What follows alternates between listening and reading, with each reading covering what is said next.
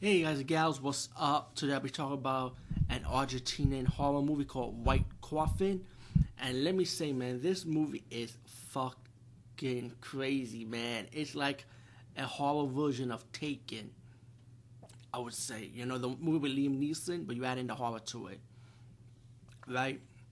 Um, this movie's about a woman and her daughter, right? Driving off suddenly, and and this movie has no spoilers because there's a lot of mystery in this movie, and you have this ending that's like what the fuck, moment. Just like any other horror movie with a ending that makes you say what the fuck, But lately I'm gonna say something. Argentinian and countries like Chile making horror movies right now, they're stepping their game up, man. I think this is the year of South American horror movies right now.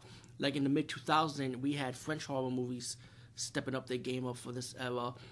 So I think this is the era of Argentinian or Chile, South American horror, pretty much. So be on the lookout for more of these horror movies, and there's a few of them on Netflix, actually, believe it or not.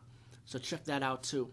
There's a mix of them, and I reviewed two of them, but this is another one I'll be talking about.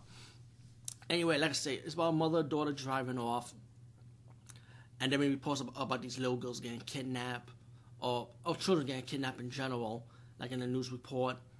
Suddenly, the woman's daughter ended being kidnapped. You found out another woman, her student, been kidnapped, and as the movie progressed, the woman died, and because of a car accident when she found out that because of a car crash from a police car, and when she tried to go after her daughter's kidnapper, and then later on you found out that woman died. She ended up coming back to life, and she realized that she has to get her daughter back.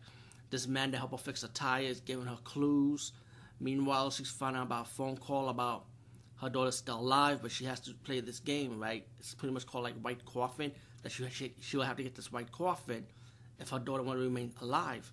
Now, there's other mysteries to it because it's like other kids been kidnapped, and let's just say the people that represent these kids will have to do certain things and certain acts to make sure to get that white coffin, so that kid could be alive. If they fail, that kid would die pretty much. Now, I don't want to ruin too much, man, but let me say this movie is like a what the fuck, man. I mean, this movie has deaths. This movie could get bloody and gory at times. But the mystery in this movie is really fucking good. I give it up. And it's not a spoiler. Like, you see a lot of horror movies, don't expect a happy ending for anything these days. But in most cases, when it comes to horror movies, very rarely we will have a happy ending. But, that's horror being horror, man. You know what I'm saying? But on White Coffin, I say definitely check this one out. I mean, this movie will give you a what the fuck moment, and it has a good twist at the end. Anyway, peace, guys, and see you later.